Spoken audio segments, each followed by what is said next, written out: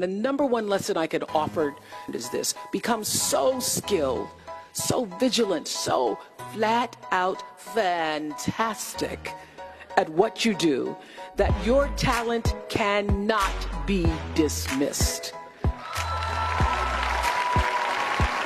And finally, this will save you. Stop comparing yourself to other people.